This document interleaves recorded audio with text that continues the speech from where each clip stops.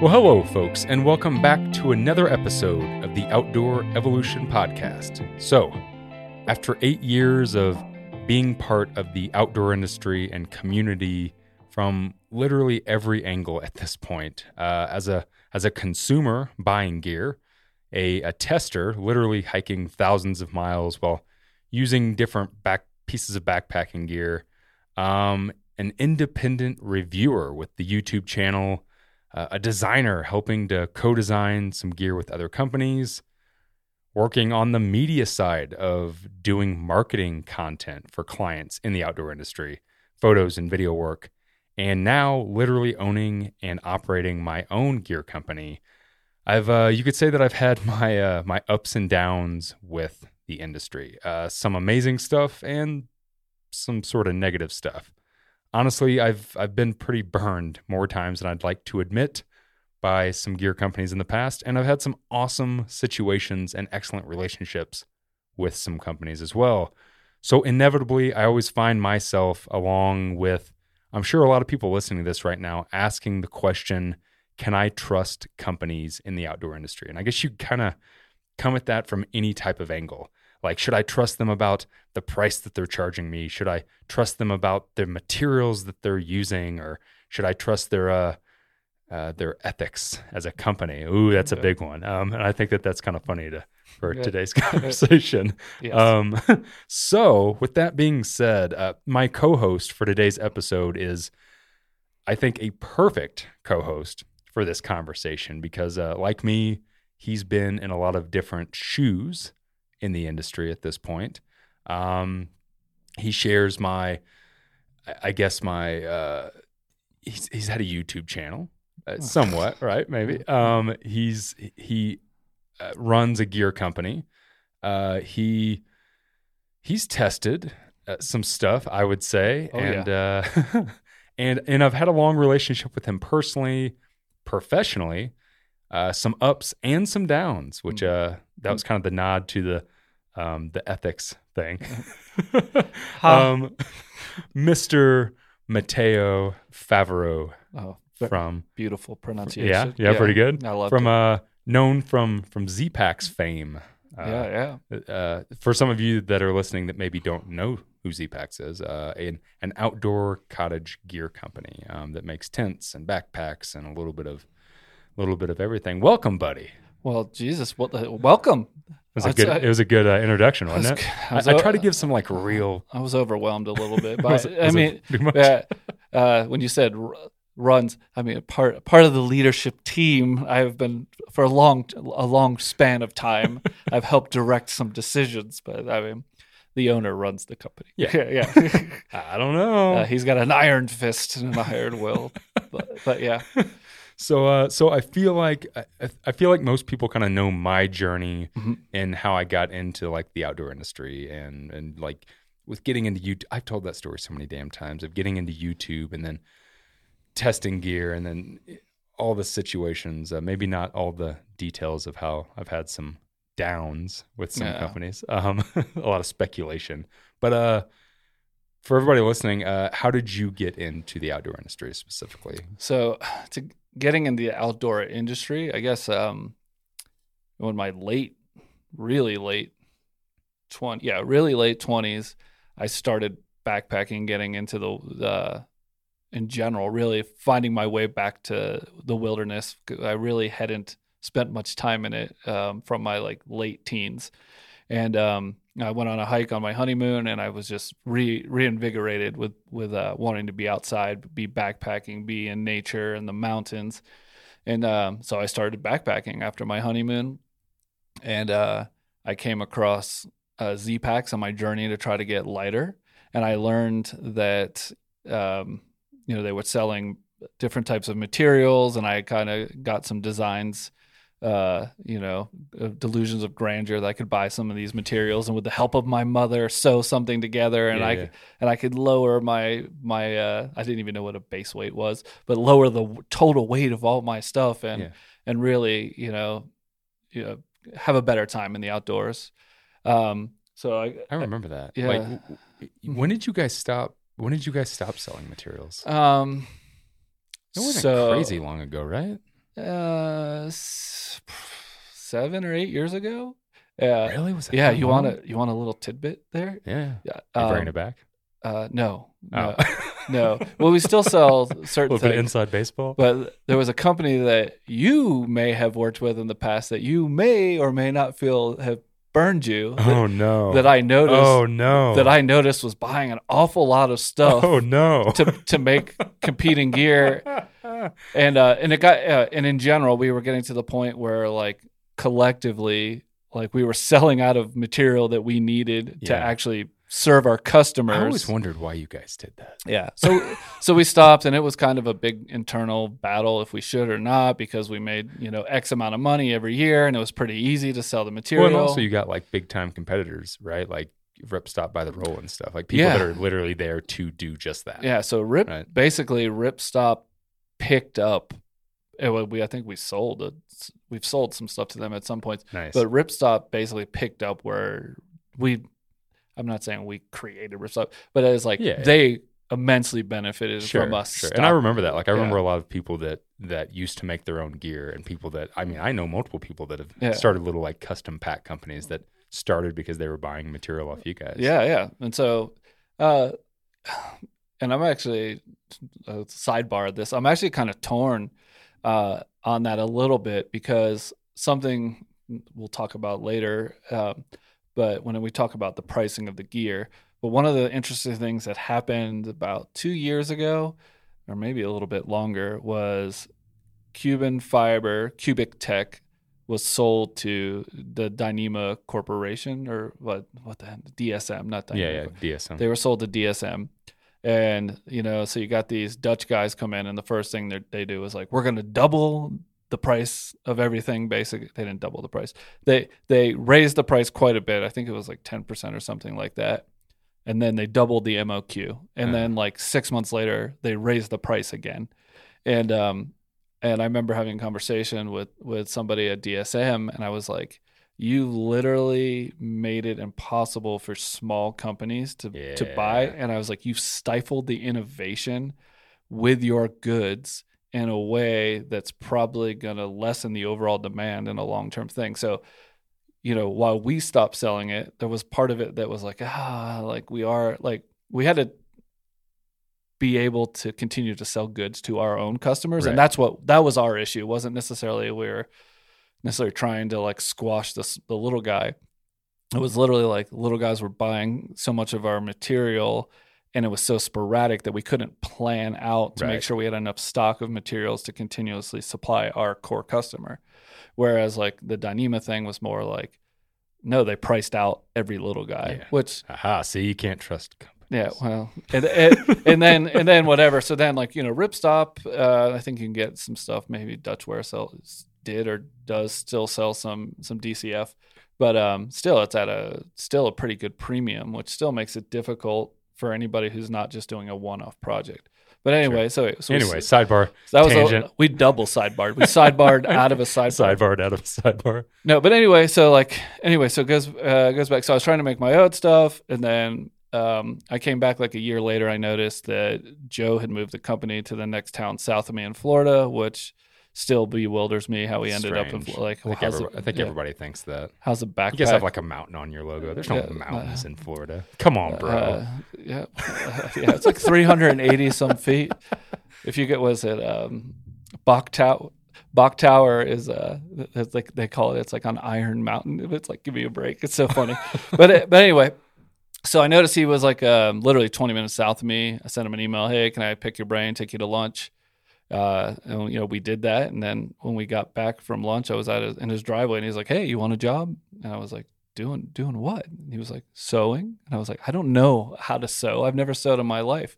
And he said, he's like, I'll teach you. And so my previous job was, this was like, you're looking at early 2010. So my previous job, I was making architectural shapes and 3D design CAD work, for new construction. And the housing bubble had just burst 2008. So I was kind of in between finding myself, and I just gave it a shot because I like to have a good story, and sometimes I'll take a chance that doesn't make any sense. Yeah. Because I'm just So random dude is like, Yeah, hey, come work for me and I was like, I was backpacks. getting into backpacking. I'm like, oh, like, I mean, what better way to learn and like be exposed to it than to be, you know, working for a backpacking company. So yeah, so that's how I got started, right? And at that time, it was just Joe and his wife, and when they hired me, it was the three of us in their 2-car garage in Palm Bay, Florida. Yeah. And like not like a finished garage that was like fancy and had air conditioning. It was like, no, a 2-car garage, and they left the door to the house open to try to cool it down, you know? And you know, at that time, actually it was like, so it was bizarre to me is, they would take orders for basically 2 weeks. They'd get themselves 2 months worth of work, and they would shut the website down, just stop taking orders. And I was like, why are you doing that? I was like, I feel like I remember that. Yeah. And so I was just like, what? I was like, I got friends and family. I could get people, and if you're trained me to sew, we can train them to sew. And I remember it was like, this is such an insight into Joe. This is like, I don't think I ever told this story, publicly. This will be fun. No, it's not crazy. But I remember he was like, he was always savvy with his money. He was a computer, like software engineer, before. And so at that time he was like, I own my house outright. I own my car outright. I don't have a single penny of debt. And he was like, I know that with all my expenses and food, I need to make this amount of money. I think it was like $14,000 or something ridiculous like that. I can live. I don't need to have more sales. Like I'm fine with that. Right. And I guess like he was kind of reluctant when I pushed him. Like, yeah, we can hire some people and like keep it going and not shut the site down. And it's so wild to think where he's at now compared to that moment. Yeah. And you need to get him on the podcast sometime. Yeah, I'm telling you, you're the only one. Yeah, you think so? I think you're loosening him up.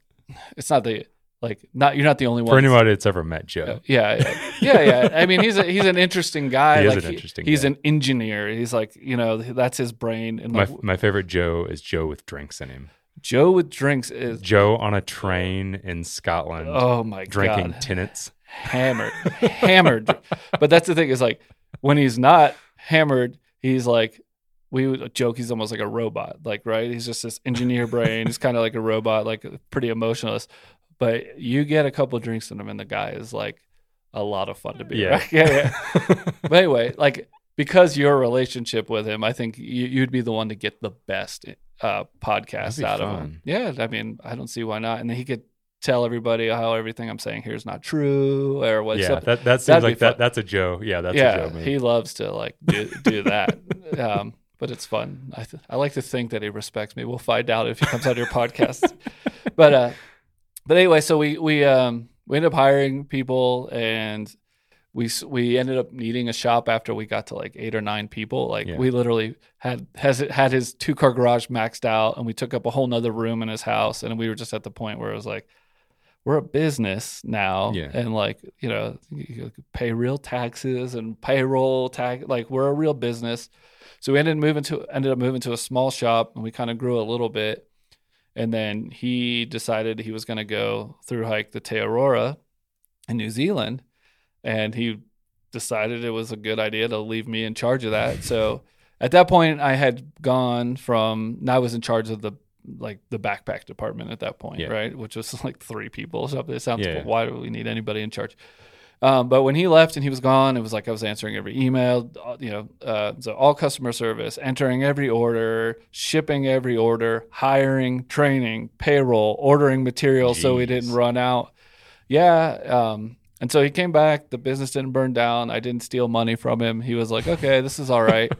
And so I kind of just kept working my way up. And then I would say probably 3 or 4 years after that, we got to the point where like he and I both running like our respective parts of what we were doing. We're kind of just over our heads. We needed some actual people with experience and professional experience to come in.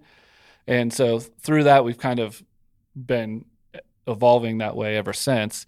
And so I have evolved through a few different positions, but basically in marketing and branding has always been kind of my sweet spot in life. I was in a band. I was in like a nonprofit soccer supporter organizations, and all kinds of other things, and making a lot of T-shirts and buttons, T-shirts, buttons, patches, and flyers. At the end of the day, like bringing people together and getting them to believe in something, right? Yeah. And I believed and still believe in our brand so much, and I really feel I kind of say that it's like Joe owns the company. It's his company 100%, but I definitely feel, especially what happened in the early years, I kind of co-parented it a little bit. So like I'm very, very protective. So sometimes you want to say Joe owns the company, but I run the damn thing. That's what you say. No. Oh, I can see it in your face. Oh, if you knew, here's a we'll come into the office on a Wednesday morning, and there'll be 10 separate emails in my box, and another director's box, and another director's box, and another all sent between 1:30 and 3:30 in the morning. It's like Joe is into running the company. Like he's always got his eyes on. Did you know everything. There was a random? Here's another sidebar thing. Did you know there was a random narrative that Joe sold the company and didn't own the company anymore? I've had multiple people be like, "Hey, you know those guys at Z-Packs, right?" And I was like, "Well, sorta." I mean, I've worked with them here and there, and I know Matt. Matt's a friend, but I don't know what you're talking about. They're like, yeah, he sold it, and I'm like, I don't think so. No, I don't know where that comes from. I don't either. There's like people, they say a lot of things, don't they? Type of thing. Oh boy, I tell you, I could tell you some shit they say. Yeah, and I'm like, what? Like what? And, I saw something not too long ago. It's like, they don't even make their stuff in the U.S. anymore, and I'm like, what? I was like, do I need to like do a face or Instagram live where I walk out on the floor and show you everybody who's sewing tents and backpacks and sleeping bags and our rain jacket? Like what?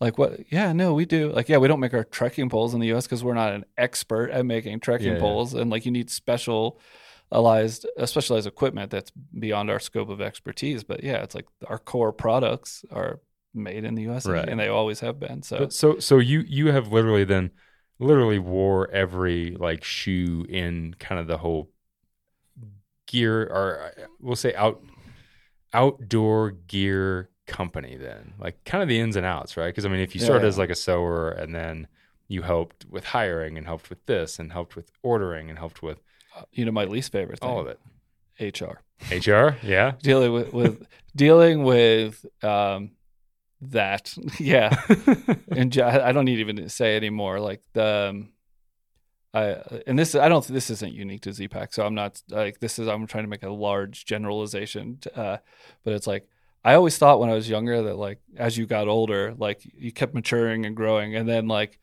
after living 46 years on this planet, I realized that we all stop basically at middle school. Oh yeah, it's about 14. Oh yeah, it's like the same silliness that you see people doing in middle school. Really, like Fortune 500 companies, it's still the same. Sometimes it may be worse. Yeah. So I don't know, but that's my least favorite part. So with that experience then, and kind of like going back, the start of all of it, like when you first got into it, do you remember? And I'm gonna kind of start the conversation, and we'll come back to it because I got another funny question or something funny to riff with you about. But do you remember like when you first saw like a cottage company? So was Z-Packs kind of your first cottage company of stuff that you saw, or was there another company that kind of stands out as being? No, it was definitely like my first exposure to a cottage company. And to be honest, there was Hyperlite started like right around when I started, because I started 2010. Like that's when Hyperlite kind of was really starting. Enlightened was like in that area as well. The only company that was really around who was doing like truly the same approach that we were doing in 2010 was kind of an early Gossamer Gear, which had been around for a while. I mean, like you're talking early 2000s. Yeah. Gossamer Gear I knew they were a pretty early one. Oh yeah. Glenn Van Pesky was he was doing good stuff in the early, I mean, not that he's not now, like, but still like, yeah. And so then do you remember kind of seeing some of the prices that people were like cottage companies specifically? Because obviously like, if we're talking about like bigger companies like North Face, and it's funny I'm actually calling out all these names because typically we never name drop unless on our list. Typically I don't, but now I don't really care. Do you remember seeing the prices of things like, at the time Cuban fiber tint and looking at that and then knowing like, the price of maybe a tint at, we'll say Dick's Sporting Goods or Sportsman's Warehouse or whatever you had. And then like comparing, like, do you remember some sort of sticker shock or being confused to why they were so expensive? I don't know if I was confused. Like my first backpacking tent was a $29, 50% off tent I got at Sports Authority. Sports Authority, there you go. Yeah, Sports Authority, which is no longer in existence. RIP Sports Authority.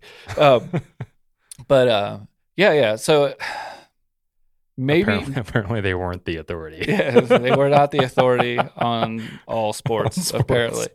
No, so I think my exposure to the ultra, especially jumping into a company, was so early that maybe I felt like I maybe got indoctrinated. Ooh, that's a very controversial word to say right now. Yeah. But I feel like I might have got indoctrinated. Easy, bro. It's 2023. Don't use words like indoctrinated. I'm sorry. I may have drank the Kool-Aid of the ultralight mindset and philosophy a little early. So right. But also at that time, like I think we had a DCF tent called the Hexmid Solo that just had a screen floor all the way underneath. There wasn't like a solid floor. So, I mean, you're talking like less than $400. So even though it was still expensive, like if you were comparing that to like whatever Nemo Hornet or Big Agnes or whatever, Fly Creek 2, it like wasn't that much more, right? But you were getting a lot lighter weight tent, a lot more minimalist. So I think it was like maybe for me at that time a little bit easier to justify the pricing on that before I had as much experience as I do now. Well, the reason I ask, and kind of the reason for the episode, is really, over the years, and I started this way as well, and obviously over the years and having different experience with stuff have changed my opinion, and now I understand a little more, is the fact that, like, I remember whenever I was first really getting back into backpacking, same thing, like mine came from Dick's Sporting Goods. Dick's is still around, and they're still Dick's. I used to work for Dick's, which is why I can say that. I had this like Copen 2-person front entry tent, super cheap. At the time, I just thought it was the coolest thing in the world, but I probably paid like $100 for it if I had to take a guess. And then I remember seeing, not necessarily like, say, a Z-Packs tent or a tent from any other cottage company first. My first exposure to what I thought was crazy expensive tent was Big Agnes. Yeah. Because I'd seen some Big Agnes tents probably on like I was just starting to dive into at that point, finding out about long distance trails, things like the AT. So there's whiteblaze.net, which still going strong. Yeah. Viva la Whiteblaze. Yeah. Sometimes I go on there for information. Yeah. And I remember seeing these, Big Agnes. What is Big Agnes? Then finding out, Big Agnes at the time was like made still in Colorado Springs, or a bunch of their stuff was still made. I think they were still outsourcing some stuff, but some of the stuff was still made right there in Colorado Springs, I think is where it's at. Yeah. And we ended up buying a Big Agnes Copper Spur UL2. And I think at the time the tent was like $500 or something. Ooh. Which is funny to now think about that in the grand scheme of things, and kind of the conversation today is, over the years, I have used a lot of your guys' tents. Mm-hmm. I've used some other tents, but typically like when I do a review or a breakdown, like it weighs this much, and then I'll always end in like how much at the time of the video like it retails for, which if you've ever watched a YouTube video, anybody listening to this, like that's how everybody does it. It's just kind of standard. You want to tell all the specs first, then there's the sticker shock. Yeah. So, which is funny because there's two types of YouTubers reviewing ultralight gear. Yeah. There's ones that are like they won't even mention the price as a con. They'll be like, "Oh, this is a great tent." End of story. Okay. Yeah. And then there's like the people who like aren't necessarily like primarily ultralight mindset, and like they're like, the con is it's really expensive. Right. Well, So- I even think I Yeah. say a con is Yeah. expensive in my stuff. It's like Yeah. it is expensive, but exactly. and kind of where the conversation like I want to go today is like it's all about use case, right? Yeah. So inevitably I'll make a video and I'll be like, hey, here's this tent, and by the way, it's $700, and it'll never fail. Like there'll be tons of comments of just like that's outrageous, that's overpriced for a tent. It's happened with backpacks, it's happened with of course. all kinds of stuff, right? So I remember in the early days of seeing like, well, I remember when I bought my duplex of like, I can't remember how much I paid for it whenever I first bought it. It would have been 2017. $599. How good are you? $599. There you go. The duplex was $599 from the day it was launched until like 2 years ago, year and a half ago, Yeah. basically until Dyneema raised the price Right. twice. Right. We still didn't raise the price. Right. So it was like 8 years the duplex was available and the price was exactly the same, even though our overhead continued to grow. Right. And when they raised the price twice, we didn't push that back on the customer for a couple years. Right. Yeah. So, I remember it being super expensive when I bought it, which in retrospect, like only $100 more than like, I'm pretty sure we paid $500 for a copper server. Maybe it was a little cheaper. Whatever it was at the time, it was big money. Yeah, it might have been $300 now that I'm thinking about it, but still big money at the time. Yeah, like yeah. I couldn't believe spending that much on a tent, which, that tent, it led us to doing the entire AT with it, and we used it for a bunch of other stuff. So it's like we got our money's worth out of it. But again, like people will always be like, well, that's outrageous. This company's overcharging for this tent, and there's no reason a tent should be that much money. And my first off argument is just always kind of use case. And I'll always say like, well, for me, like, yeah, $700 is expensive for a tent, but I am going to use this tent, every night or almost every night for like 4 to 6 months. And when I break it down and you do the math, like that's not bad for 4 to 6 months worth of rent. Yeah. Like living out of something every night, it's going to keep me dry and hopefully dry, and give me a place to live. But also now, like being more in the industry, helping other companies design stuff, and then now owning a company and like making products, I also now understand like everything that goes into it. Not that I never didn't, because I'm an entrepreneur by heart. I've had employees in the past with other companies, so I get what it costs to keep the lights on and keep people working. But now it makes so much more sense to me, and now like I'll know what goes into a product, know what the I guess the profit is of selling it after you're paying all these other things, and then it's like, oh, well, in the grand scheme of things, I guess that's not really that expensive. It is expensive. Again, if you're the person that's going to go out and just hike a couple weekends a year, sure it is. But even then, there's like you said, it's use case scenario. Yeah, I made a noise. You did make a noise. I did make a noise. There's probably noises going on in the background. A big noise. It's a busy day outside. But yeah, it's use case scenario, right? And so it's if you're a parent going out with your kid or maybe a couple kids 5 nights a year, you probably don't need it. Like right. you don't need a $700 tent, or if you're going out with 2 kids, an $800 tent. Right. That's not for you. But you could be someone who's either a little bit older or someone who's had knee or back issues, and you still want to go out 10, 20 days a year, which isn't a thru hiker, but your body can't take a wear and tear. Sure. So if you can take a quote unquote traditional pack weight of like, I'm just gonna throw out a number, 30 pounds. Sure. For a couple days, or you can lower that down to like 15 or 16 pounds. What you're going to be able to accomplish with an ultralight setup is like you wouldn't be able to do it without it. Right. So for you, it is worth the money, even though the amount of days spent on trail isn't a lot. Well, I think that comes with anything, right? Like I know people that spend like $1,000 on a single golf club. Yeah. and they got like a setup. This is going to tell you my ignorance to like sports, like 12 of them. Yeah. Well, I mean, I think you can have up to like 24 clubs or something shit, ridiculous. Really? Well, I mean, you got Yeah, you got a lot of irons, and you got a couple wedges and you a play putter and like four. You can have like Sounds like four you play woods. golf. I have played Okay. golf before.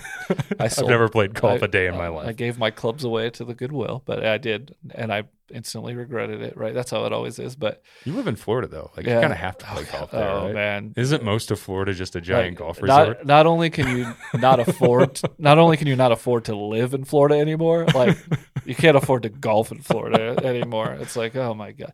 But anyway, so it's the use case scenario, and I think a long distance backpacker has the easiest excuse. It is your home Yeah. for You can easily justify it. 4 to 6 Right. months. But like I think the analogy I make, and it's the best one I've thought of so far, and it could be a shit one, but it's for me is like it's not everybody needs a high performance sports car. Right. Most people can get around with a Corolla, and there's nothing wrong. Yeah. There's nothing wrong with a Corolla. There's no shame in a Corolla, but like most people don't need that high performance car. But the same, and there's also trade offs with a high performance car. You've got a badass like Corvette, and you barely ding like a post in the Walmart parking lot, and like your tire fender is like destroyed, and it's going to be like $5,000 to fix it. Right? I'm not saying ultralight equipment is fragile, but what I'm saying, That's what I heard. But- that's what I heard. You heard it here first. It's a folks. bad- You heard it here first. it's a bad analogy.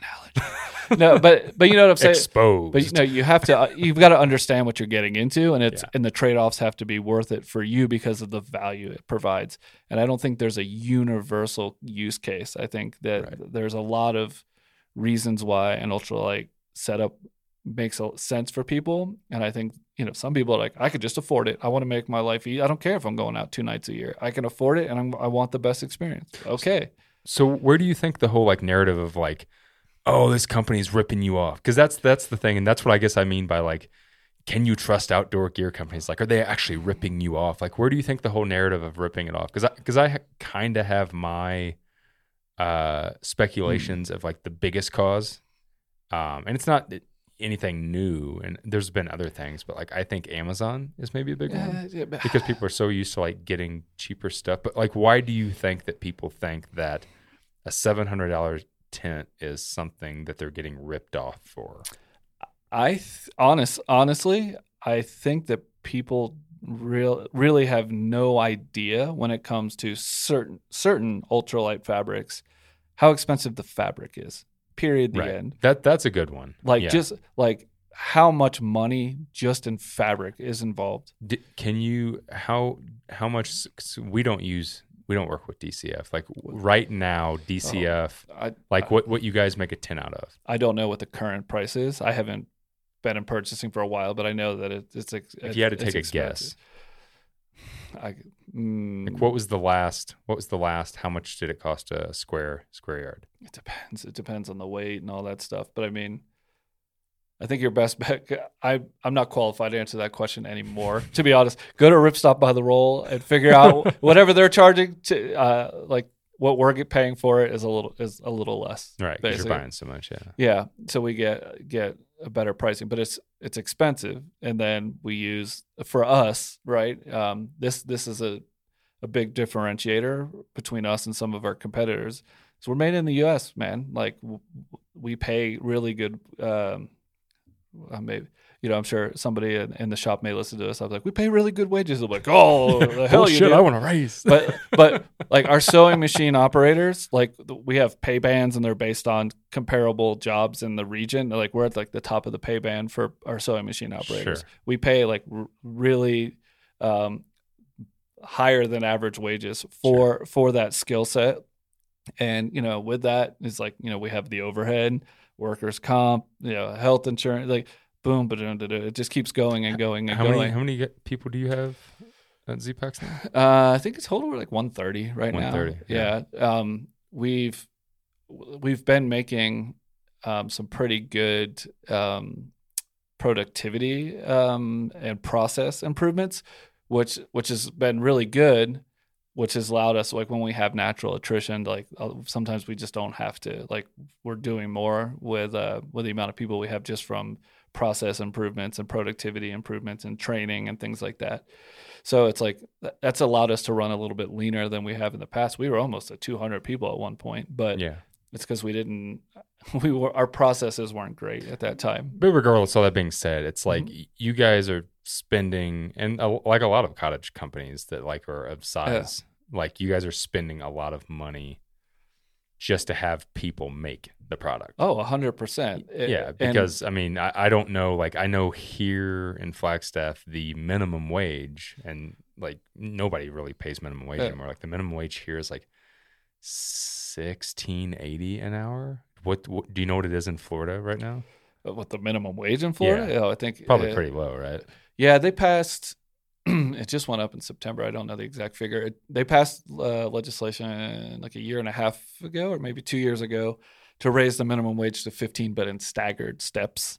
So I think it's still, it's like, so September it went up to like, I don't know, 11.50 or I'm just throwing that out. I don't know what it is, but it's like, I think by 2027 or something, or 5, it's supposed to be $15 an hour. I still think it's $7.25. The federal in Indiana, minimum. where I'm from. Yeah, federal minimum wage.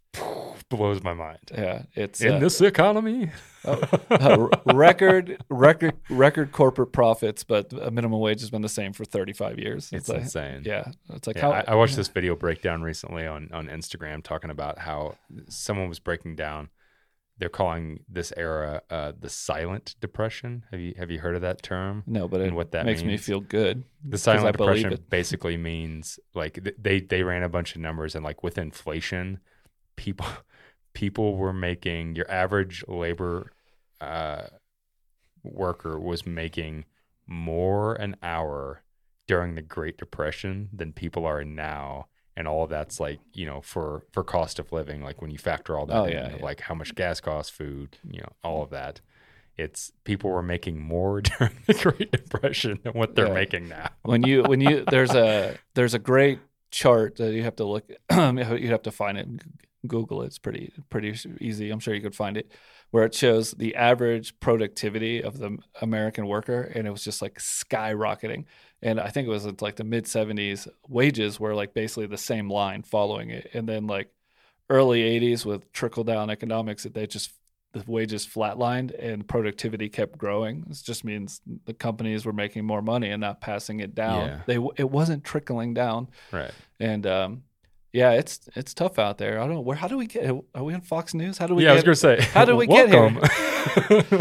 Welcome to the Outdoor Evolution Economic Podcast.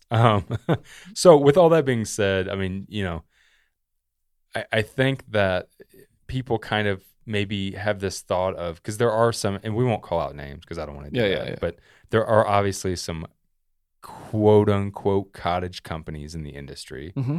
Or some other companies, whether they call themselves cottage or not, that are making pretty similar products to some completely U.S.-based cottage companies. Oh, yeah. And so to me, I think that's where some people maybe get confused, because they're like, well, this company over here that's also a small company is selling, we'll say a tent or backpack, whatever, for this price.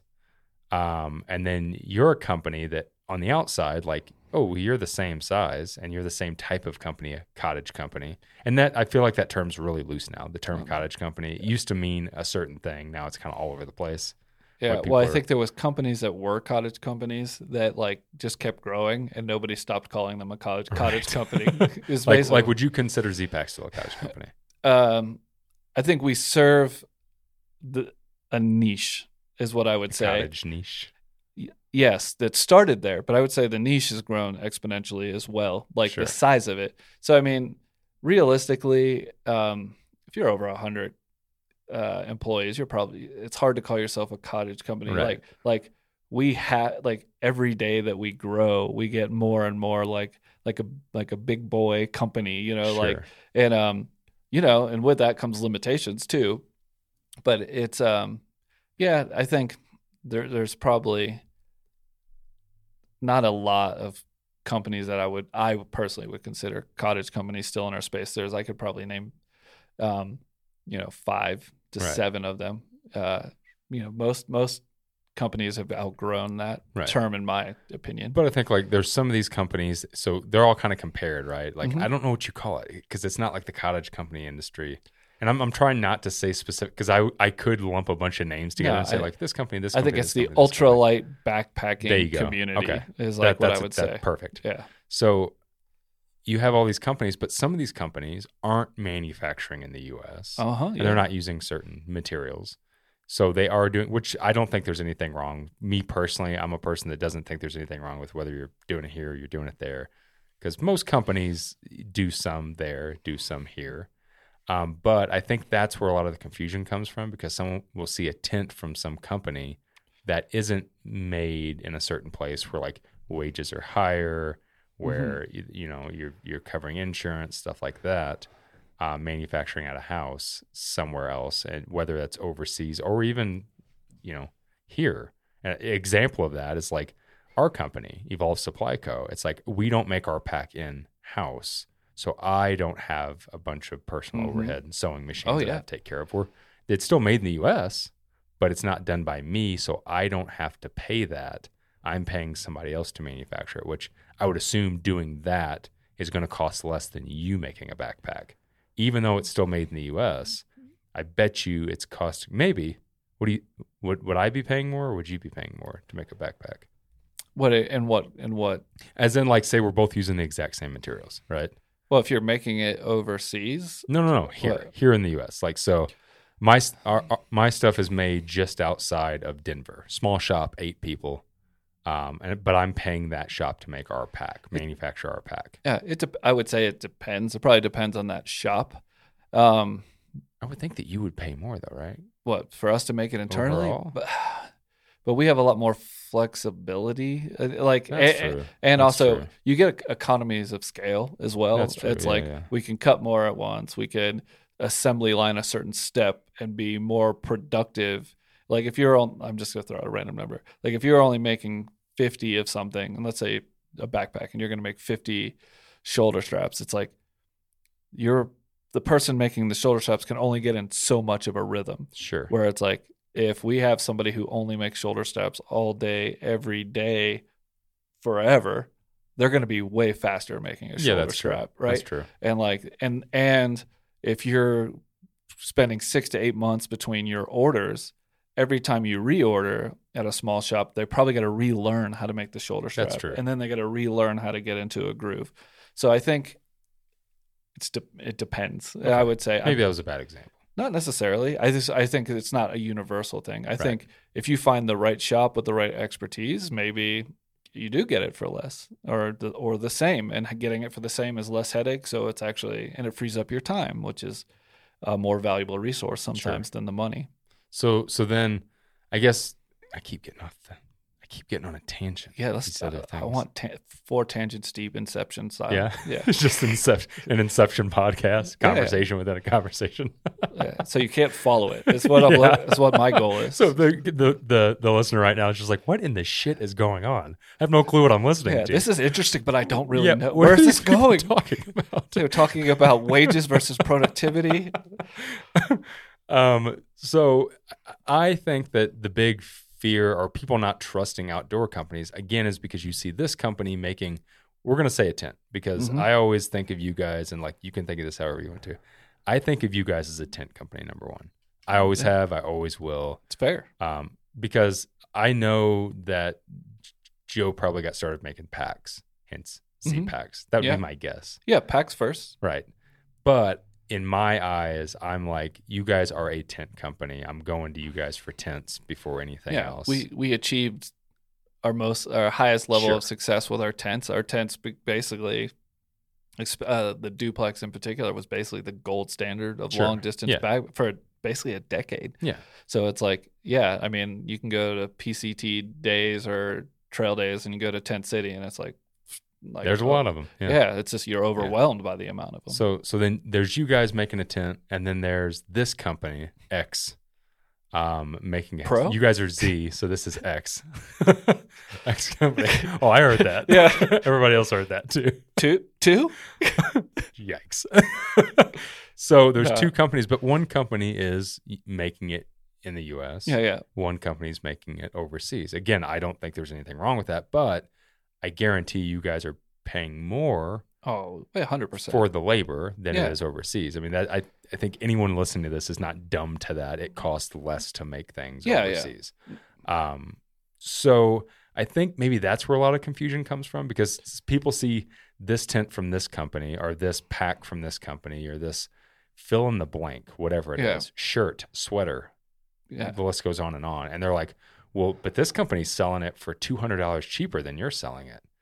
And then you're like, but yeah, a lot, but yeah, it's like, but we're also like, we're making it here, which obviously we have to pay more. We're using these materials, obviously they cost more. And I think that there becomes this like very weird, like people not trusting companies because there's just, I don't think people really understand the ins and outs of it. And, you know, I think there's a lot of people that are very transparent about that and be like, yeah, we don't manufacture our stuff here. Like I was just super transparent about like, yeah, we make our packs just outside of Denver. Like I'm not sitting in the next room sewing backpacks together. You have to can't lie. That's like part of our core principles of the company is honesty, integrity, and stewardship. So it's like you have to be honest where your stuff's being made. But I think there's these blurred lines. And then, you know, you also have a lot of people coming into the space that maybe are used to seeing, and I'll say it because it's true. I've seen it a lot, like rip-off versions that are like manufactured by an overseas company that you can buy on Amazon, right? Like you said, the Duplex, Gold Standard. I know of at least 3. What's that tent called? The Lanshan. The Lanshan. There it is. Yeah. I suggested a Lanshan tent years ago. I think I even compared it to one of your guys' tents. Well, I mean, it basically I was like, it's is. it's a cheaper version. Yeah. So I think that maybe that's where. God, is it my fault? Am I the no? I'm playing devil's advocate here. So I mean, but I wouldn't. Yeah, in terms of performance, I wouldn't call that an apples to apples comparison, right? Like you're talking.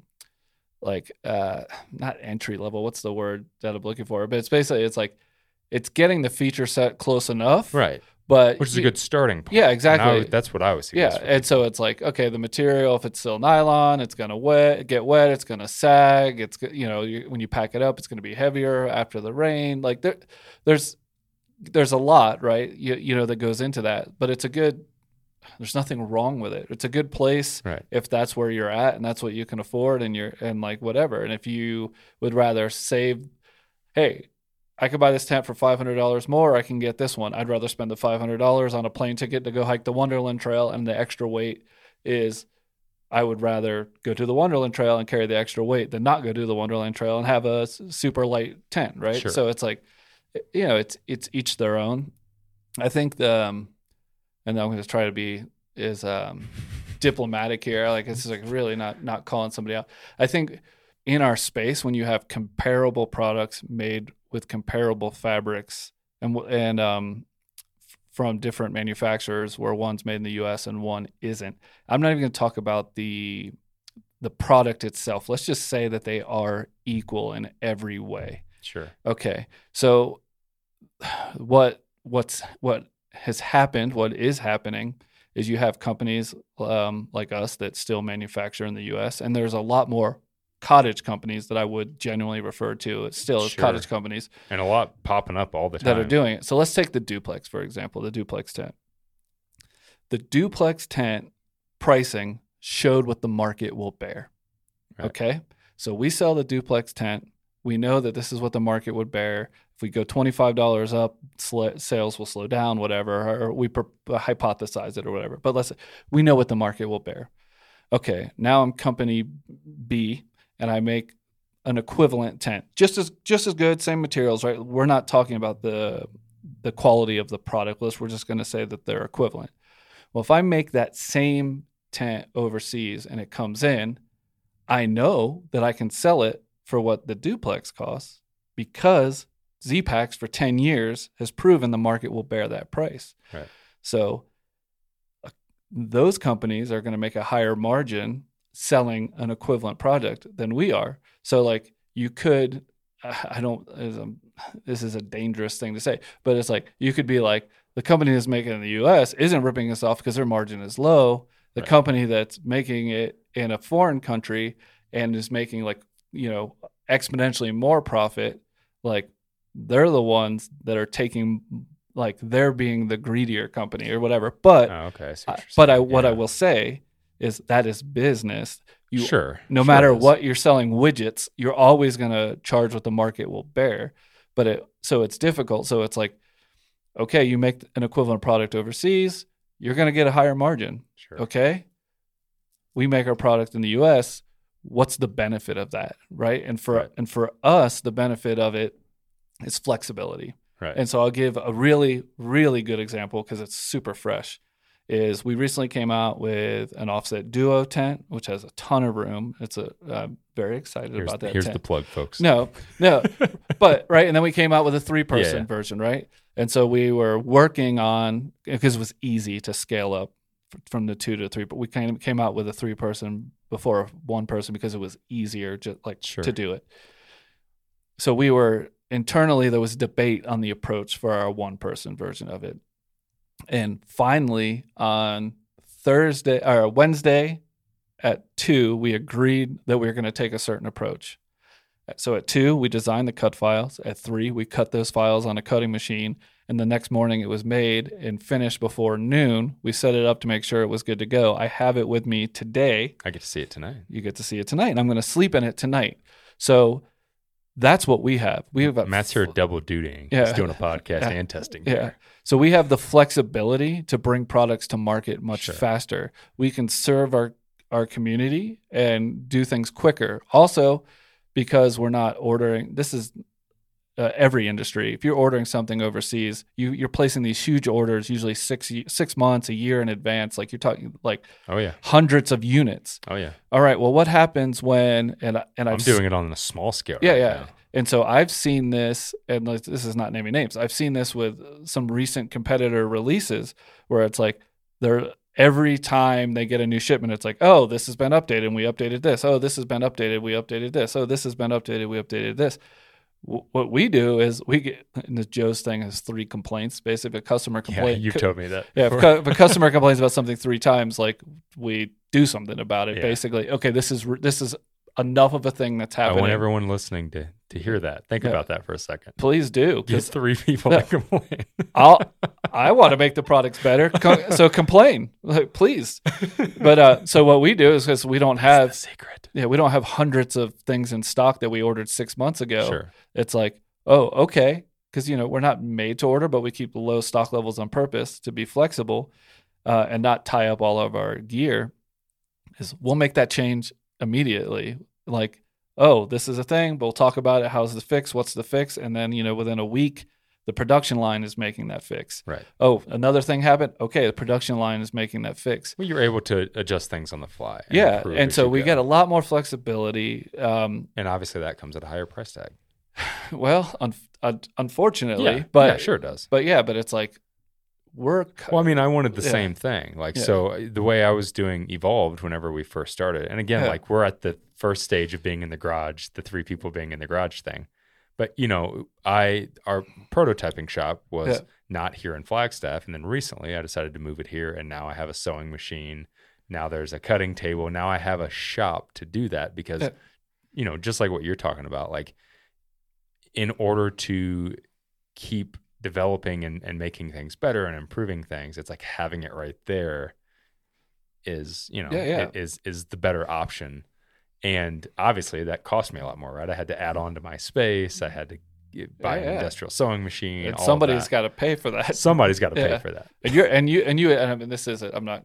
You could say what you want, but like you're still early enough into your journey where this is like you're not getting rich. You're not buying like fancy cars. No. Yeah, like you may not even necessarily be paying yourself. You're just doing enough to stay afloat, right? Yeah. And so it's like, like that. It's like that's a real deal. It's like a real thing. And I think for us, like Joe is neurotic in a good way, like right to the point where like, and for me too, like with the design team is like that's the thing that like pushes us. That's the thing that drives us. We've got too many things going on to spend 6 months, deal with language barriers, to try to lock in a new product and deal with them sending us samples. It's like we make prototypes. Oh, that sucks. And then the next day, the next version. Okay. And like we can tweak it in a week or two to, usually. to get it locked in. Yeah. And it's like, and then, okay, then we do our, our plan to launch, and like we can be launched in 3 weeks or a month, and like have stock on the shelf when we launch it. Right. So it's about innovation for us. It really is about pushing and innovating. And there's a huge value in that to us. And I think we pay the price in margin by being made in the US for that. So, I'm not going to lie. It's like as a business person, like how bad must it feel to be like, oh, that person is selling a quote unquote equivalent, and because of their approach that they make more money on each one of those than you. And it's like, that's, that sucks. But it's like, but we think our products, not the equivalent, but we think our product is better. Right. And like, we think the fact that like we can make a change or come out with a slightly bigger version or a slightly smaller version. It's like, there's so much value for the customers. The customers don't have to wait when they request something a really, really long time to get it. Right. Yeah. I think it kind of comes down to like a company ethic, right? Of like how I want to run my company and just the overall, kind of, the ethics. Like I can't even imagine like companies that make more like commodities, like things that a lot of companies make, especially, and things that you can get overseas. Like there's thousands of companies overseas making these things. It's like how do you compete against? Well, I also think it's US? Like you're constantly competing with yourself, right? Of like what you just said. It's like, I know that they're getting something very similar made and they're paying less than what we're paying, but I'm fighting my own ethics of like, well, do I make more money, or do I like want the ability to change my stuff and take care of people that work for me and stuff like that? Oh yeah. And again, I think that's kind of where this whole like a lot of people not trusting companies or kind of comes from, of like, well, I don't know, like your tent's a little more pricier than that one, or it's so tough. No, we didn't even touch on like keeping the money in your local economy and like what that does, giving people those jobs and like all those things. We didn't even touch on that. Like that's a huge part that like we help our community. Like we are part of, we're a large employer in our space. So it's, that's rewarding in its own right too. Right. So there's a lot of facets to it, but I think for us, the flexibility and the ability to bring a new product to market is like well worth it. So speaking of ethics, I keep using the word ethics because I want to touch on something. I want to bring something to light on the podcast. I want to have a conversation with you about something that's so fun.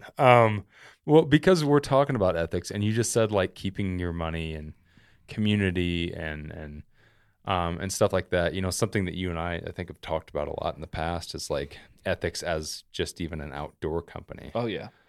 As I've said in the past, and as I said at the start of this episode, like I've had my ins and outs with some companies in the industry. Anybody that's been following this podcast for long enough or watched my videos for long enough has definitely seen, heard the nods and the winks. And I'm not very direct about it. I'm usually like, there'll be a little nod and a wink to something. Maybe I'll put something in a thumbnail. Maybe I'll say something. Maybe I'll take something off of one of my products, like I'll remove a patch or a logo or something. Or maybe I'll say something like in a review where I'm like, even though I don't agree with this company's ethics. I heard that before. Yeah, you've heard that one? I heard you say that before. You heard me say that? So again, I have this weird relationship with companies in this industry because people have heard me bitch about companies and bitch about things in a lot of different mediums that I've done over the years. And I think there's all kinds of weird like narratives and a lot of confusion because sometimes I don't want to say anything. So I do just do the little nod, and then people take it and kind of create their own narrative and I think story you out like of that it. a little bit. I do. I There's do. some of me that And it's like there's also some of it that annoys the piss out of me. I don't know that you're nearly as subtle as you're playing that you Oh, I'm sure I'm not. Yeah. And some of those things aren't meant to be subtle at all. Some of those things are meant to be very direct. And if you catch it, you catch it. And if you don't, you don't. Not too long ago, I posted something on on Instagram that I'll be 100% honest, I regret doing. There was a wink and a nod to something, and I was being a bit of a smart ass when I posted it. But it was to a certain gear company that I've had a relationship with in the past, and we'll say, to save face, the situation didn't turn out great. It put me in a weird position. I'm still battling with that every day, and regardless, you want to talk about it? I'll do an episode one of these days where I just tell that entire story. I'd love to know how you feel about this story. Oh yeah, I'll do an episode where I tell the entire story. Will it be on Patreon only? No, no. If I'm going to do it, I'm going to do it. I'm going to make sure everybody understands. Anyways, I posted something, and people take it and they twist it and they turn it into what they think the story is. Well, years ago, isn't that the equivalent of like vague booking? Aren't you vague what booking? Is vague booking? I've never heard that term. Yeah, it's like when people post these like vague status updates on Facebook. I'm dating myself because I haven't used Facebook in like 4 years. I've never heard of that. Yeah, yeah. That's like what you're doing. Vague booking. You're basically vague booking. I guess I'm vague booking. You're like, I'm not gonna tell you, but I'm gonna infer what I want to tell you, and I'm gonna let you run with. You're a vague booker. So years ago, speaking of ethics, I made a review video on YouTube, and I said in the video, I was like, hey, this tent's great, and sure, honestly, like it really is, like I don't have a lot of complaints about it, and sure, I remember exactly what I said because I just watched it the other day. Do you know exactly what I said? I mean, you paraphrased it already. So sure, I could complain about the price, or the fact that the company doesn't exactly share the same ethics as I do. That's the line directly from the video. Subtle. Very subtle. Yeah, I mean, and I said, but I digress, and I continued. Yeah. And that was it. I never said anything else. I have read all kinds of wacky things about what that means. I've had people come up to me recently. My company, Evolve Supply Co. and Z-Packs did a product together. We did the Sun Hoodie. The Mirage. Beautiful product. Beautiful product. There's a little plug for both of us. Yeah. Available at both of our websites. And I got multiple comments and emails, and I don't know if you did too, that said, I thought that something happened between you and Z-Packs, or I thought that they did you wrong, or I thought that I got a couple different emails from people. Like, it's surprising to see you working with them, or that's one of them. Somebody said, it's surprising to see you working with them after what they did. Well, and what did we do? And that was kind of my point. I was thinking like, oh, well, I never told anybody that story, so I don't know what they think that they did. So I wanted to touch on that because I thought it was funny. Which is funny. And I heard you recently bring it up on a podcast. And I got it wrong a little bit. You got it wrong. You got the story wrong. Yeah, see, perspective, my friend. Yeah. I mean, yeah, we could talk about it, but I want to talk about it. And the reason I want to talk about it is because nothing to hide. I think that kind of plays into the whole like trusting companies or not trusting companies, and like where a company's actual ethics are, and like how they're leading their company, how they're doing it, how they're treating not only the customers and their prices and their manufacturing, but also like the people they work with and the audience, who they're marketing to, stuff like that. Oh yeah. So, kind of do you want to lead the story? Maybe I'll put a drum roll. Oh man, like in it. No, you know what? I'm going to have you lead the story because I want to hear your perspective. No, because this is what I've already led the story and I got it wrong. But I have talked to you since, so maybe I could get it more right. The ethics thing really comes from in 2019, and I've talked about it tons here on the podcast. I shot a documentary, and it was called Through the Great Southwest. Yeah, it was about the Arizona Trail, and first time ever. I decided to bring on sponsors for the film. Now, since I have you here in the room. Oh, that's a whole nother. Yeah, you here in the room, Oh. Has Z-Packs ever sponsored me? And like as a person, Yeah. like giving you money, Yes. and a sponsorship. Well, no, we've sponsored projects, Right. Correct. But I was never sponsored by Z-Packs. Oh, is this a sore point for you? No. No, I'm just clearing the air. I just think it's funny. So There's a lot of people that think that I was sponsored Yeah, by no, you guys yeah. for years because I use so much of your stuff. yeah. Well, which we appreciated. No, I would say Yeah, like you're welcome. Thank you. I mean, thank you. You're welcome, Joe. We've never sponsored a hiker ever. I mean, Have you not? I think there might be some gray area where we sponsor definitely projects. Yeah. We've sponsored projects. Yeah. But there's like, we've never like had a hiker on payroll. Sure. We've never paid anybody to do a review. Right. No, it's always been like we've given gear away to reviewers and hope, but with always the expectation they were given an honest review. Right. But like, no, we have an affiliate program, but that's not. No, we don't just be like, oh, hey, person, we're going to pay you to be. Well, I think a lot of people don't understand that like smaller companies can't afford to just sponsor. No. I mean, and honestly, I think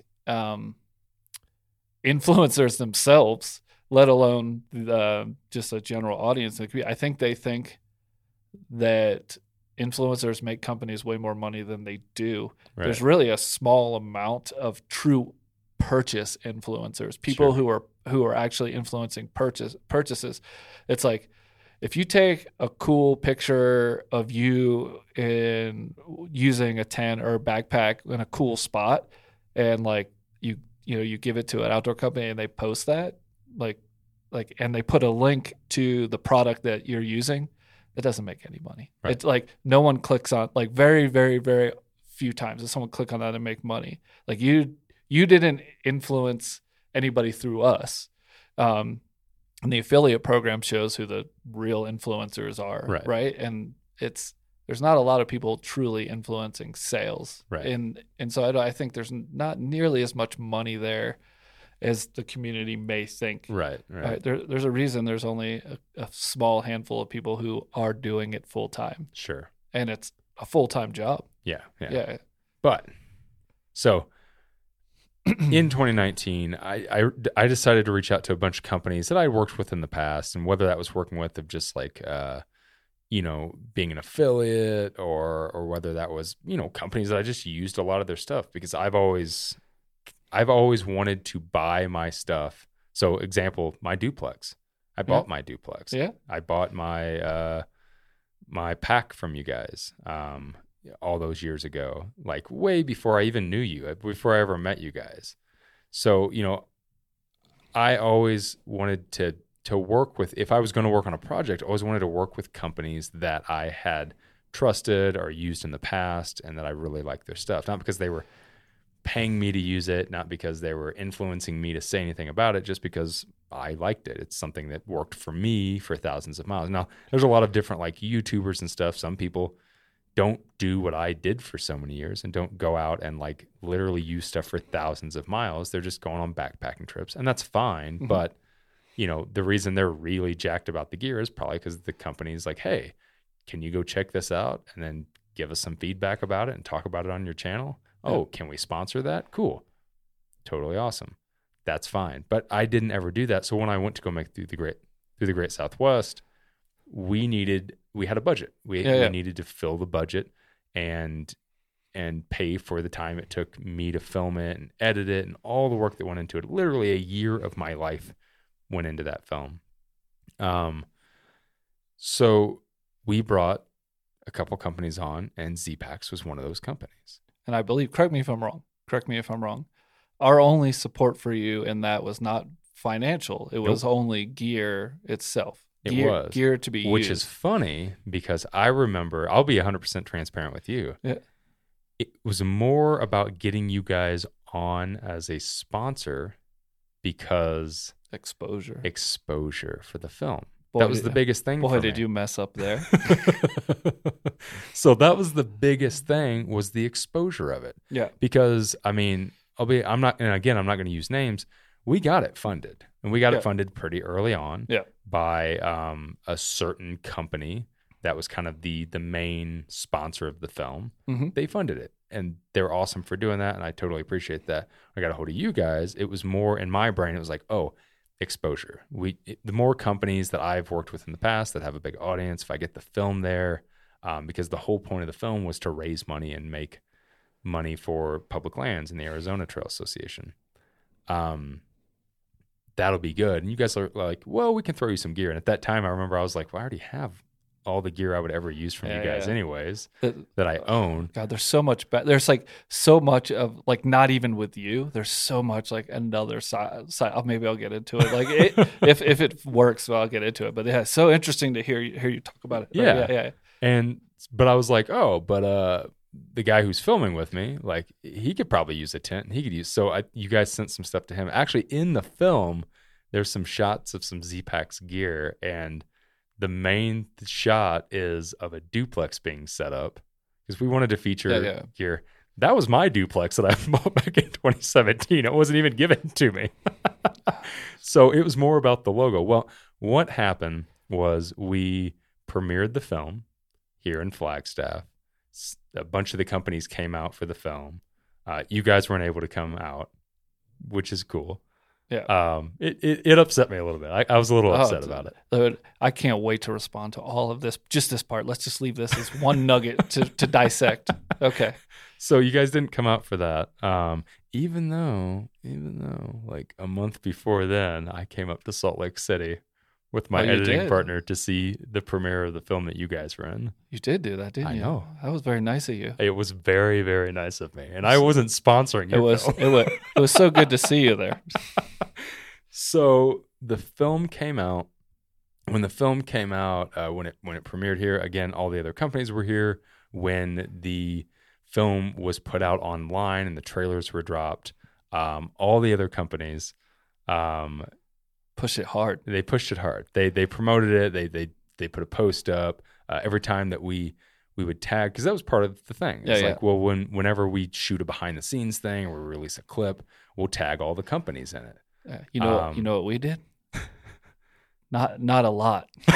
Not a lot. I think I'm whatever. Okay, continue. So the film comes out, everybody promotes it, people send out emails and all this stuff, and one company didn't promote it really at all. There might have been one thing. There was the email. You guys sent an email, but it was after I reminded you. This is a long time ago. But hold on. So okay. So I don't think this. This is such an old story. This is just. Oh, this is a good one. This is good. Yeah, I know, it's great. I love it. This is good content. I love it. Okay, so I would love you to get to the email you sent us, and then let's stop there. I should pull up the email. That might hurt my feelings. Yeah, that might be too much. Okay, so I'm okay, but I just don't want to waste the time to pull it up. So if you describe the email, then we'll pause and then let me respond.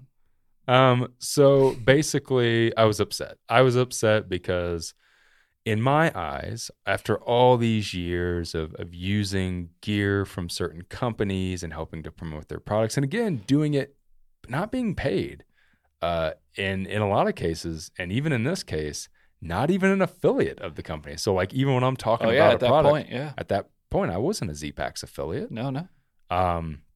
Talking about stuff, and in my eyes, like, literally marketing products for people that I bought that I wasn't getting paid to do. And a lot of that's under my own, that's my own rules. I decided, like, no, even if you would have said, like, hey man, we'll give you X amount of dollars to mention this in your next video, I would have told you no. It's how I am. It's how I was. So I do all this promotion, and then I get a company to sign up to put their logo on my film.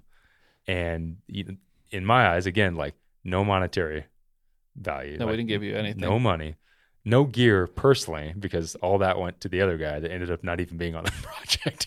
That's a whole nother story. You should tell that story. That's a Patreon story. The film comes out, everybody promotes it except for Z-Packs. They didn't do it. It upset me because, again, in my mind, I'm like, well, I've been promoting this company's stuff for free for years.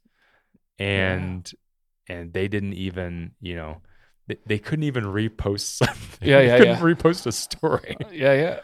And so I sent an email that was probably a shocking email for you guys, maybe. Oh, so much. It was. And it was personal. Oh yeah, it was personal. Because I make my emails personal. It was personal. It was shocking. It was God, it made me feel like, honestly, I don't usually get an email. Can you paraphrase what I that might have makes said in me it? feel? Oh, let's try to I can only paraphrase the way I feel. I felt.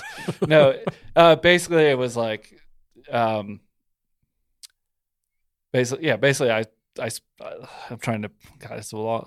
You're talking. It's a long time ago. This was beginning of 2020. Yeah, beginning of 2020. But basically, it was like you're showing your frustration. I think immense frustration at that, and also there's a second part to this is we had worked together to relaunch the Altiplex tent. Yeah.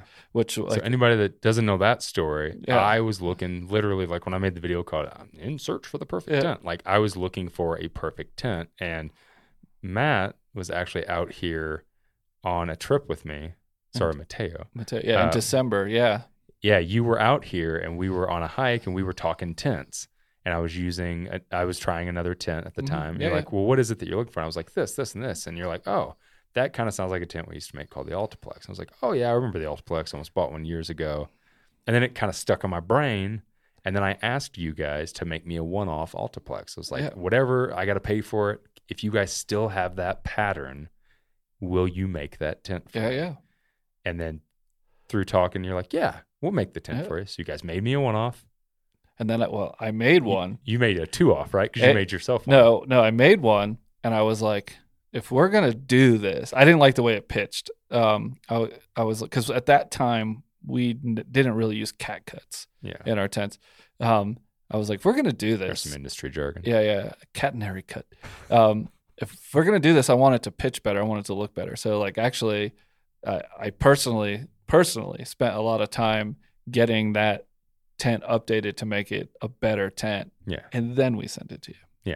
Yeah. So I get the tent. That was personal. Purchased it at full price. Yeah. Which I think you guys charged me like the original price of the Altiplex, maybe. I can't remember. Something like that. But that was by choice. You wanted, even in that video, I show the receipt of what I paid for it and stuff. Because I wanted to prove, I'm like, I swear they didn't give me this tent. We made it for you. You made it for me. Yeah. At my request. And then you guys reached out and you said, hey, so we're thinking about re-releasing this and seeing if other people want it. Mm-hmm. Hey, when are you going to put out are you going to make a video about it? And when are you going to put it out? Because we might try to coordinate that when this gets released. And that coordination was a very successful day. I bet. Yeah. I've seen the numbers. Yeah, it was a very successful day. So do you want to tell this part of the story? Okay, so now this is pause there. Okay, great. This is good. This is good. People are gonna my love God. this. Maybe. I don't know. Maybe they'll see how I'm smiling and laughing and think that I'm like a heartless person. They'll be like, this is why you don't trust outdoor gear companies. But I'm only doing this because we've worked through. Hey, you're doing this to humor me. No. I'm doing this because we kind of worked through it, and like we're here laughing, not about to beat each other's asses. So if that was the case, then my demeanor would be much different. No, so like you're right. Let's see. Where do we start? Yeah, we didn't give you any money. We gave you gear, 100%. And you gave me more gear. Gave you more gear. We gave you more gear. Give me gear. I gave somebody else who sent me an invitation recently gear, I think. But anyway, so we didn't do that. And then how do I timeline this? Because it's chrono. I feel like it's a weird. It's so much. This is going to be like that Memento movie. I'm going to be like jumping all around timeline. I promise everybody, it has a really interesting happy ending. Okay, so all right, so let's start with the trip in December. Yeah, because this is the part that made me. If without December, I wouldn't have feelings when you sent the email. So, I came out in December with a buddy. I'm not going to name names because there was some personal stuff going on. Oh, I was about to drop. Until you said that. Yeah, fair enough. Well, there was some personal stuff going on with a mutual. I think at that point it was probably an acquaintance. We were probably just acquaintances when we arrived. Yeah. So we came out, And when we were here the first day, our buddy got some really bad news, really, really bad news. And we were literally about to go on a hike, and like his life literally like was coming apart. Yeah. And he was going to fly back home, and this really amazing thing happened where it was like, because up at that point, I really only knew, like I said, we were acquaintances. I really only knew Darwin as the internet personality. You knew Darwin. I knew Darwin, and we were coming, and he'll tell you he's a guarded person. He doesn't trust people easily, and all these things. And through this, like, I have good reason. Yeah, no, 100. And I learned a lot of those reasons in the rest of that trip. We convinced our buddy to stay, and it really got to you and I consoling our now we were friends for sure. Yeah. Consoling our friend, and you really opened up as Nick, and you told a lot of backstory for you that I'm sure you don't do often. Right. And like, you know, and I was also sharing, and it was like we were bearing ourselves to one another while using that to help our buddy. Yeah. And it was like a very transformative trip for me. I haven't really got this like into it for you, but it was like a really meaningful trip for me. And I felt that I was so happy to have built a real connection with you beyond Darwin, because I say this all the time. When I do my business relationships through Z-Packs, is I tell people this. I'm like, I want to build a type of relationship where if I'm in town, you'll let me sleep on your floor. And if you're in town, I'll let you sleep on my floor. Yeah. This isn't transactional. We're going to build a real relationship. Yeah. We're going to do something. And like, I felt like I achieved that on such a high level with you. Okay. So that's important for my feelings when it goes on. Yeah. Okay. So now let's go. When I send the punch in the face email. Yeah. Oh, yeah. And like I said, I felt like I've co-parented Z-Packs a little bit. So like I'm also protective, right? And like, you know, somebody calls you out on anything, you want to be defensive. Like your first posture is usually defensive. Yeah. So anyway, so go back to that time in Z-Packs' history, independent of your situation. We didn't have a marketing team or marketing budget basically until like that year, right? It was all word of mouth from people like you, right? It wasn't like we weren't reaching out, offering gear. We weren't soliciting anything. It was just like people were buying our gear like you. People were saying how amazing it was and how it really helped their hike and all this stuff. And we were a word of mouth company for you know, the better part of 8-9 years. You know, I would say still today, other people talking about us makes us way more money than us talking about us or running ads. It's 100%, right? So we just had formed a marketing team. We didn't know what the hell we were doing. Our budget, because we had somebody at the time who had come in, it's one of the professional people we brought from the outside, and it was like new. And we were growing exponentially year over year. Did we really need to even have this? Like, because we were achieving it for free basically, and all these things. And so the budget was really low. So I wasn't empowered to like give money at all to anything at all. The only thing we spent money on in terms of actual dollars on was the registration fee for a trade show. Sure. And that was it. And getting to and from, that was it. Right. That was it. There was no budget. And so anyway, so that happened. So that's why you're not getting any money. That's why we were being tight. And that just wasn't you. That was anybody. Right. And like, if anybody was going to get it, like how influential you were at that time, even, you know, you've grown in influence, but even then you were immensely influential. So then it was like, okay, then the marketing team is fairly new. We weren't sending out emails. Like we weren't seasoned email campaign people. The ball got dropped 100% on that. We didn't know what we were doing, and we dropped the ball. And like, we didn't know how to, and that we hadn't really ever promoted anything like basically at all.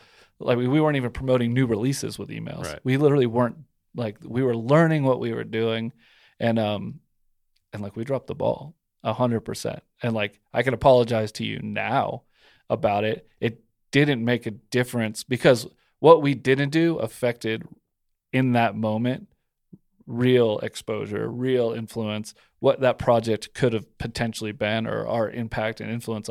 I can apologize all day for it now and give you, I don't want to say excuses, reasons. Like this is why. It's not an excuse. This was the reality of the situation.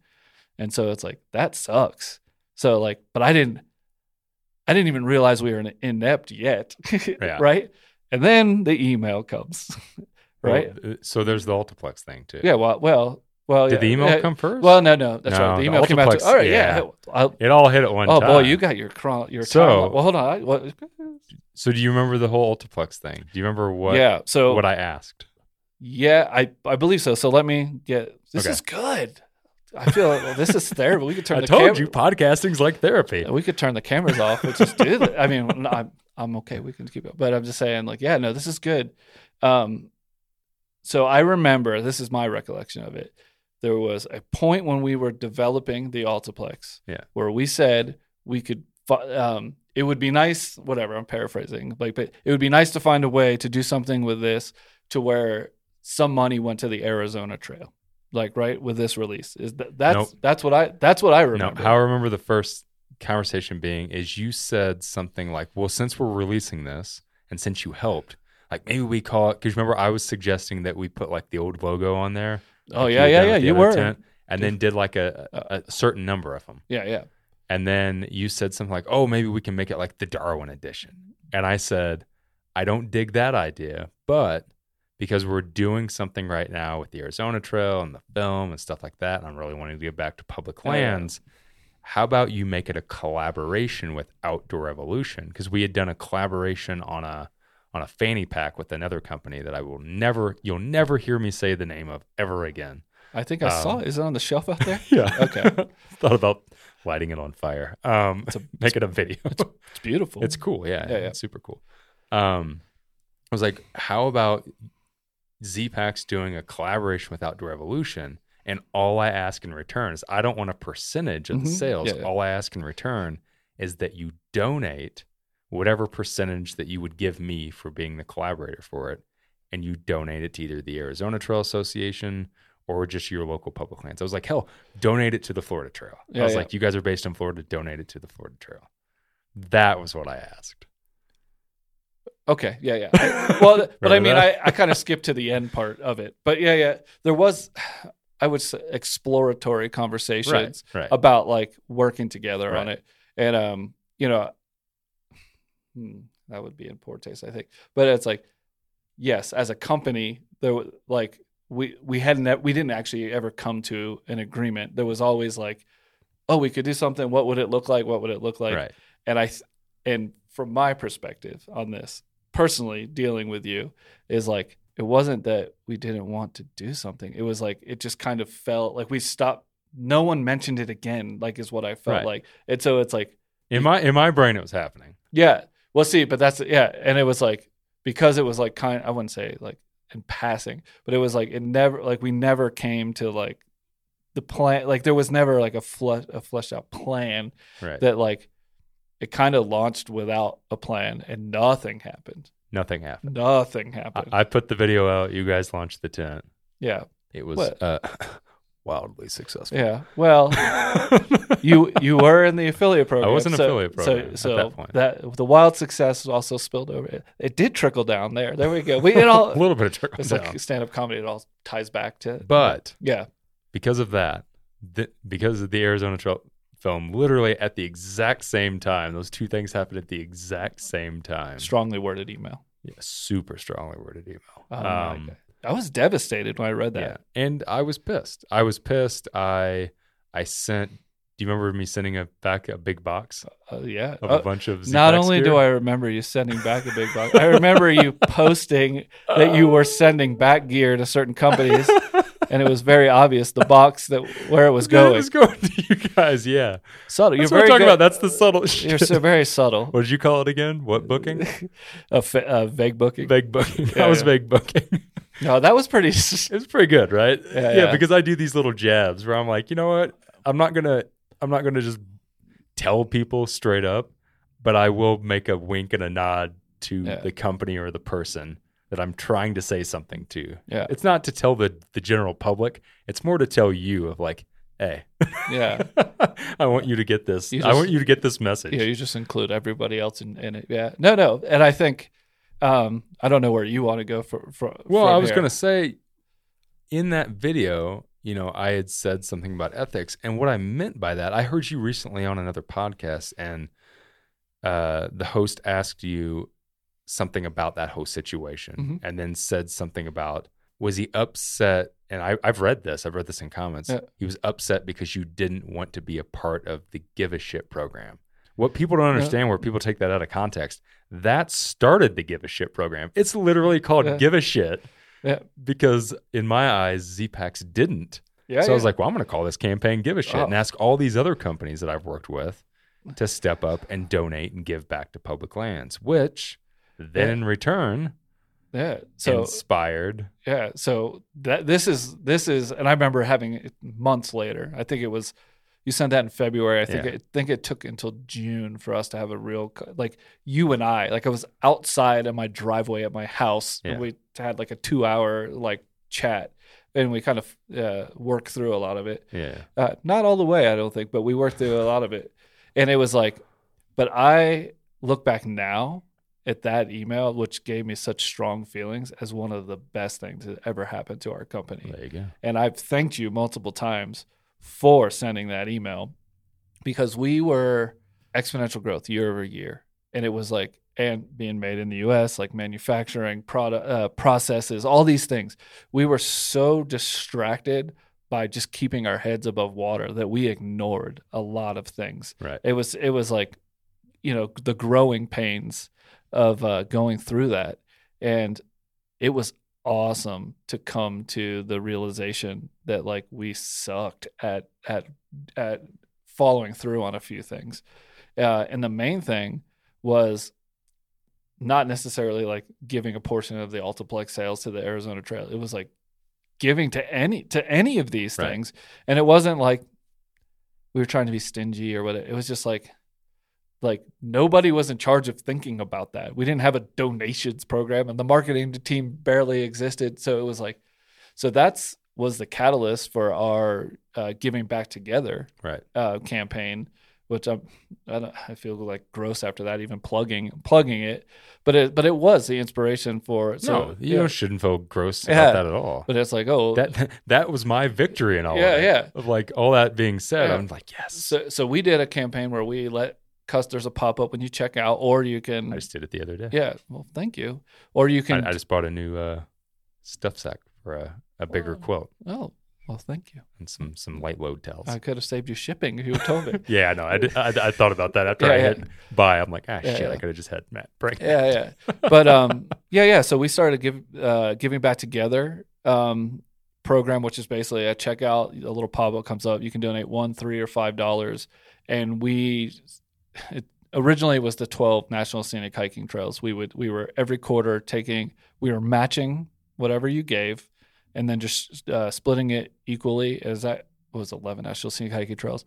But the New England Trail is split between 2 different organizations run it. So we split it 11 ways, and one of those ways got split twice. So all the trails were getting equal amounts of money. And we gave back. And we sent it out every quarter. The first year we weren't happy with the results, so we did a double match for and then we did it again, and so we still weren't happy with the results. So this year is a triple match. Every $1 you donate, we donate $3, and you can actually check out without buying anything. You can just do a donation, and we'll triple match it. And this year we took a little bit different approach, and that it's the way I looked at it when I was designing it.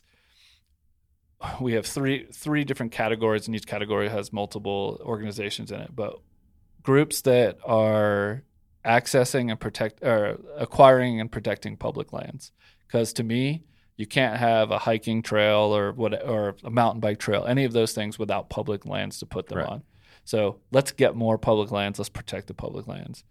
The second group is organizations like a lot of the trail organizations, we actually included some global ones here as well, that build and maintain the trails. So without public lands, you can't have a trail. Without organizations maintaining a trail, you can't be on the trail. Right. And the third part is organizations that remove barriers keeping people off of trails. Oh, okay. You know, like disabilities, wounded veterans and things like that. There's a few groups, and so that's really what came out of that was like, okay, we need spaces for trails. We need organizations running trails and, you know, maintaining them, and then we need to get as many people access to these trails. And this really goes back philosophically to that email that you sent. And I remember I was talking to you on the phone in June when I was in my driveway, and you used the word exploit. And I remember feeling like it was such a powerful word that, like, my natural reaction to it, I didn't say anything, but my natural action was like, wow, that's a strong word to use. Yeah. Right. And then the more I thought about it, it's like, our company, we sell products dependent on people being outdoors and on trails. And if these trails don't exist, we don't have a customer. Right. So if you aren't giving back to some sort of group or organization that's doing these things, I do believe you are using those things in an exploitive way. Like, you are using the benefits that those things give. Right.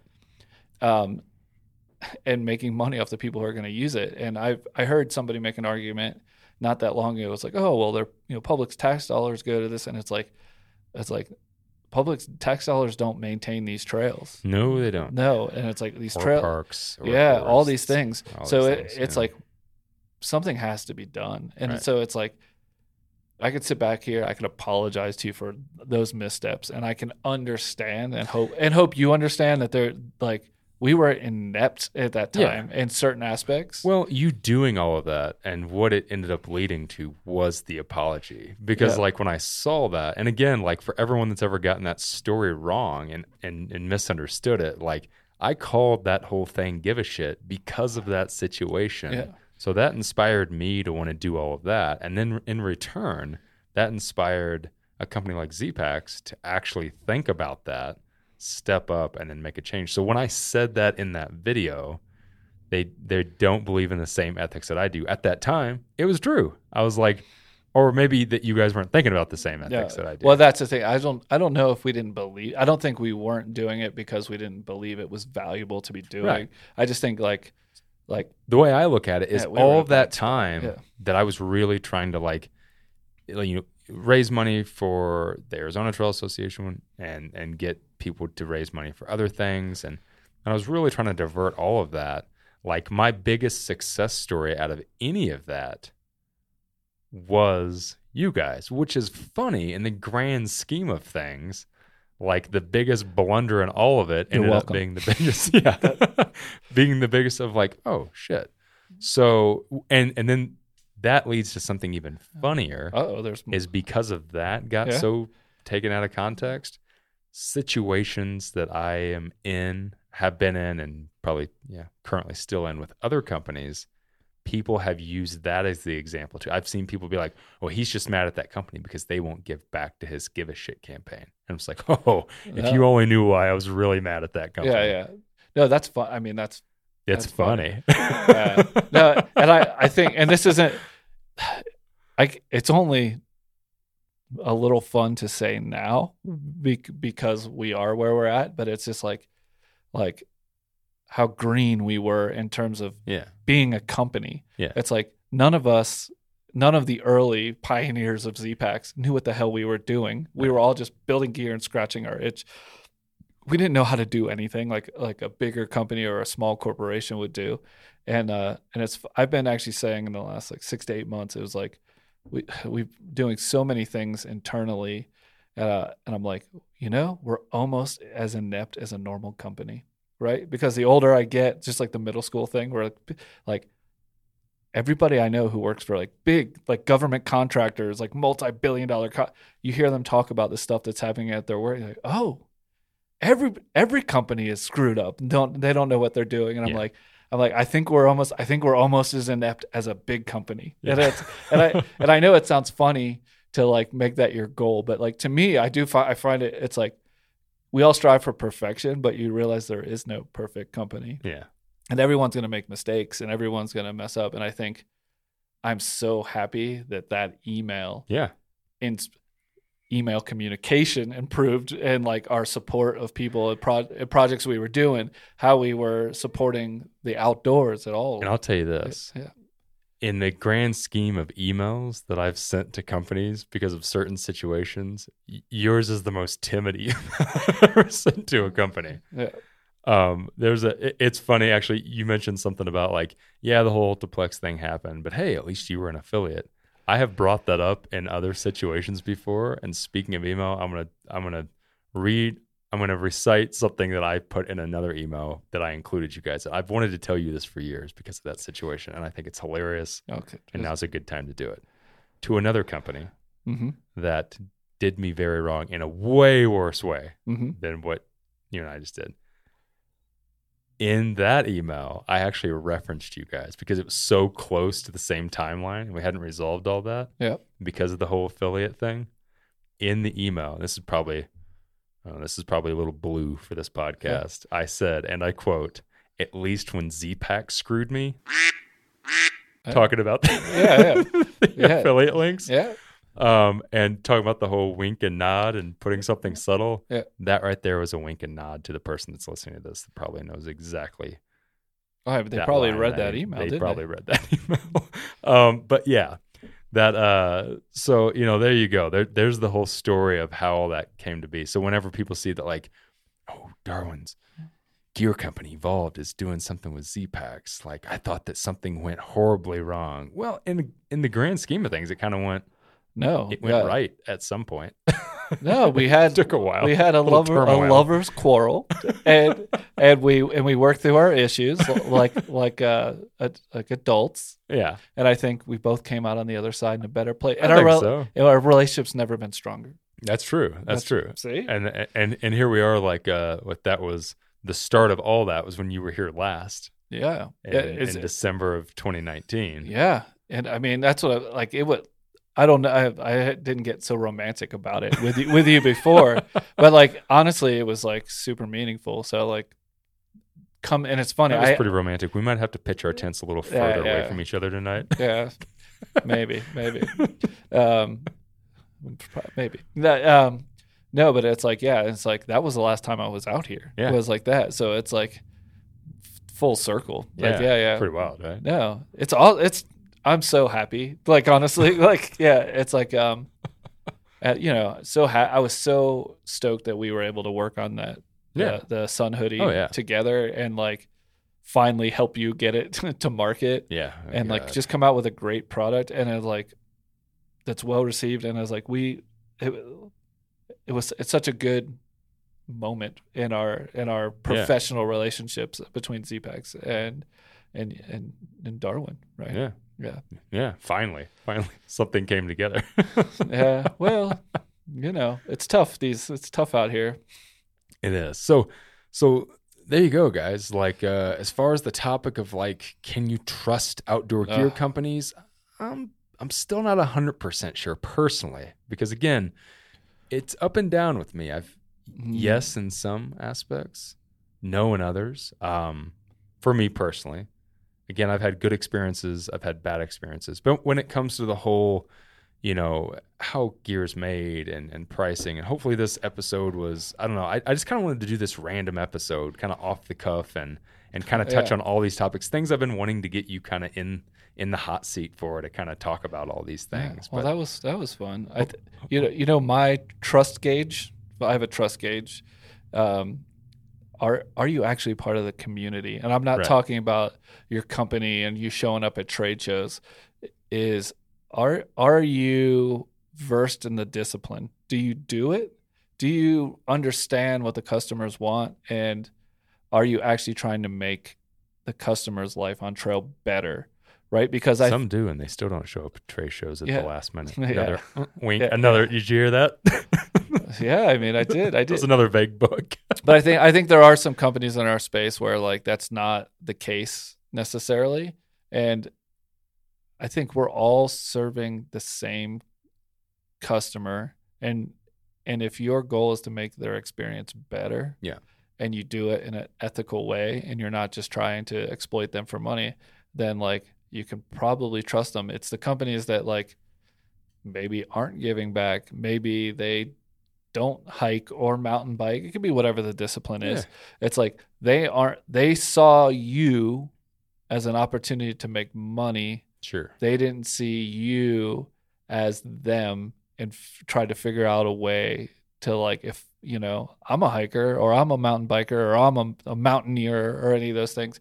And it's like, I'm not happy with this gear. I think I can make something better that will make other people's experience better. Yeah. I think anytime you're dealing with a company that starts there, you're going to be in a place where you can probably trust the company. Yeah, I think so too. Yeah, in the grand scheme of things, I've always told people, it's like, I know it's a big thing for me when I'm buying gear from any company, or anything from any company, honestly. And I think most people do this to a point. It's like, I do my research. Is this a company I want to support? Is this a company that I trust and that, you know, that I don't think is ripping me off, that, you know, has good ethics, it's doing something to give back maybe, you know. And I think there's also a big part of like, you know, the whole walk the walk, talk the talk. Like, are these people that are doing the same thing I want to do? Are they scratching their own itch? Stuff like that. And those are the companies I tend to really trust. And 8 times out of 10, I'm right. And it usually works out. People are people. 2 times out of 10. Yeah. People are people, my friend. People are people. So yeah. Hopefully that gives everybody some good information, some good insight onto my thoughts on trusting companies, whether it's my gear company or whether it's Z-Packs or whether it's another company out there that we'll leave unnamed, or multiple companies, I guess, we'll leave unnamed. But hopefully that gives you a little insight into that world. And yeah, man, we should probably stop podcasting at this point and actually get out and walk. How many hours did we just talk? So many. Yeah. So many hours. A huge thanks to Mateo for joining me as co-host on this episode. If you want to check out some of the awesome gear that Z-Packs makes, you can visit their website at zpacks.com. If you want to help support the podcast and get bonus content like early access to episodes, hours of exclusive videos, and a couple weekly video bonus podcasts with yours truly, you can become a member of our Patreon community, and I'll leave a link in the show notes. If you've been enjoying the podcast, do us a favor and give it a rating and or a review wherever you're currently listening. Make sure to check out theoutdoorevolution.com to keep up to date with all of our new products, films, and more. You can follow us over on Instagram at The Outdoor Evolution. And folks, that's going to do it for another episode. Thanks so much for tuning in.